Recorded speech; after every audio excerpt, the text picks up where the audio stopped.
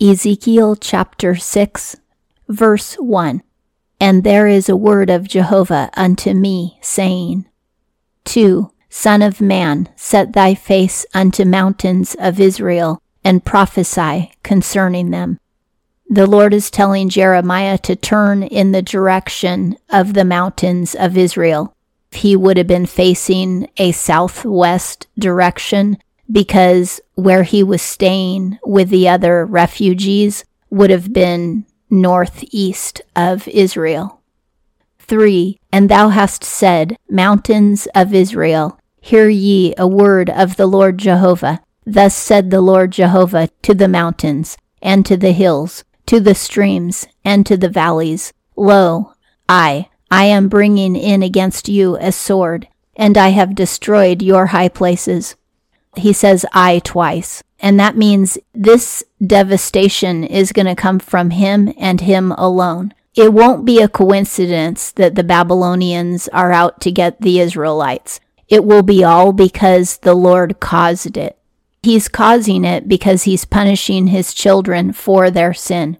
It's better to get punished in this life and repent than to go to the Lord on Judgment Day having never repented and end up being in hell for all eternity. Whenever people profess to be obeying the Lord, but they actually don't, he holds them accountable, and he will punish them here on earth to try to get them to repent.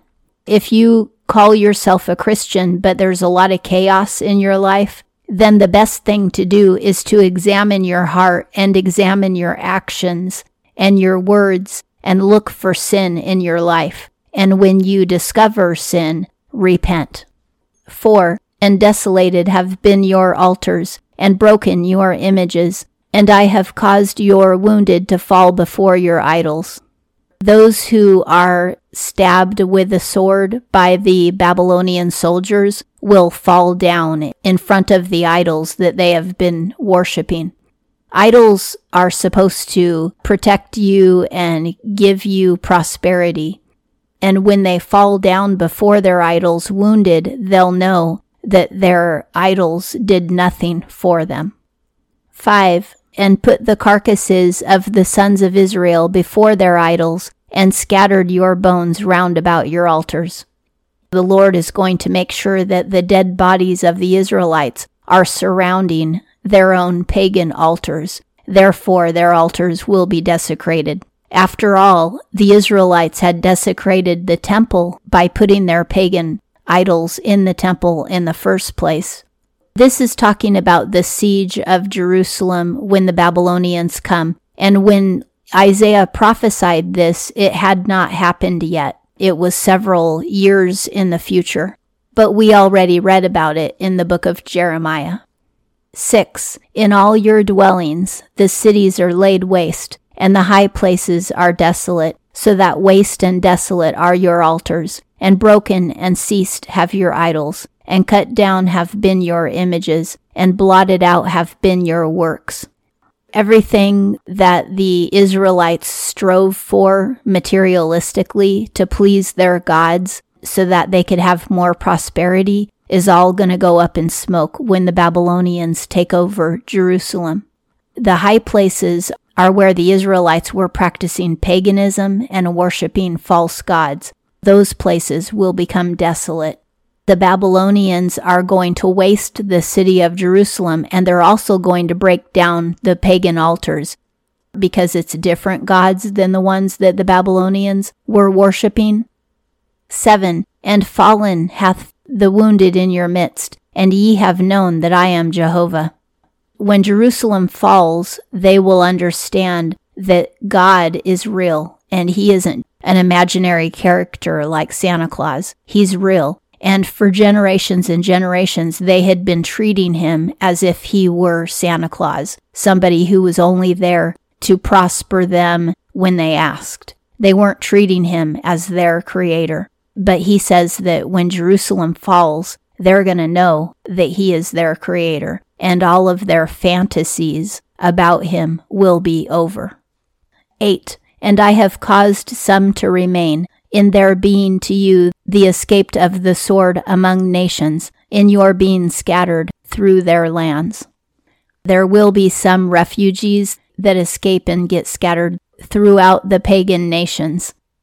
The people hearing this prophecy have already been taken out of Jerusalem by the Chaldeans. The Chaldeans came in 2 waves where they attacked Jerusalem and took prisoners and slaves. And this is one of those groups that had been taken out of Jerusalem by force, and they had to live in the land of the Chaldeans. But they're hearing a prophecy about the people who are still in Jerusalem and haven't been murdered or taken as slaves yet. 9. And remembered me have ye escaped among nations, whither they have been taken captive, because I have been broken with their heart that is going a whoring, that hath turned aside from off me, and with their eyes they are going a whoring after their idols, and they have been loathsome in their own faces for the evils that they have done, all their abominations. When these people get taken as captives into foreign lands, and they're no longer living in Jerusalem, that's when they'll repent and they'll miss the Lord, and they'll be sorry for all those years of sin. That's when they're going to start crying out to the Lord. And this is why God punishes us. When He punishes us, we come to our senses, and we repent of our sins. 10. And they have known that I am Jehovah. Not for naught have I spoken to do to them this evil. The Lord says, it won't be for nothing that I punish them. They're going to learn from it. They're going to repent of their sins. 11. Thus said the Lord Jehovah, smite with thy palm, and stamp with thy foot, and say, Alas, for all the evil abominations of the house of Israel, who by sword, by famine, and by pestilence do fall. The Lord is telling Ezekiel to stamp his foot and slap his hands really hard, to make a sound that resembles the fall of Jerusalem. And Ezekiel will tell the people this is what's going to happen to Jerusalem. The Babylonians will kill them, or they'll starve or die of a disease.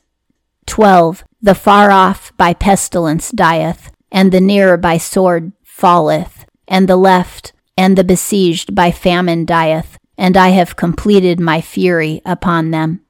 The Lord says, my wrath will be done when the appointed number of people die by the sword and by the famine. Now there is a remnant going to be saved as well. It's just like when the Lord told Ezekiel, cut your hair off and measure it in 3 parts. And then the Lord said, now take a pinch out of those 3 parts, and that will be the remnant that's saved. 1/3 represents those who die by disease, the other third is those who are killed by the soldiers, and the other third is those who starve to death. But there's a little pinch out of each of those thirds that is going to survive. 13. And ye have known that I am Jehovah, in their wounded being in the midst of their idols, round about their altars, on every high hill, on all tops of mountains, and under every green tree, and under every thick oak, the place where they gave sweet fragrance to all their idols.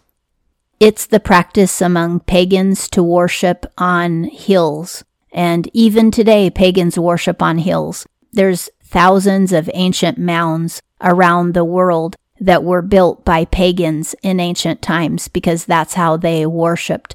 They would make a man-made hill and then go up and worship on it.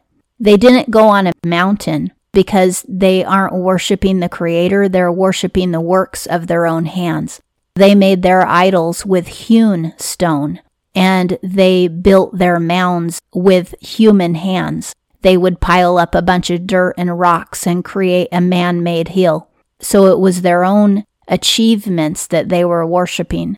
The achievement of building the hill and the achievement of cutting the rock and forming it into an altar. And then they would sacrifice their children and commit sexual perversions of all sorts in order to please the demon gods so that they could have prosperity.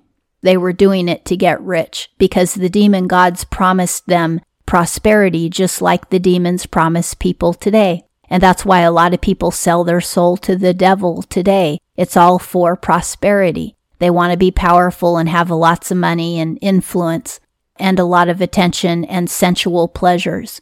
Satan hasn't changed. He offers the same things today that he did in the past.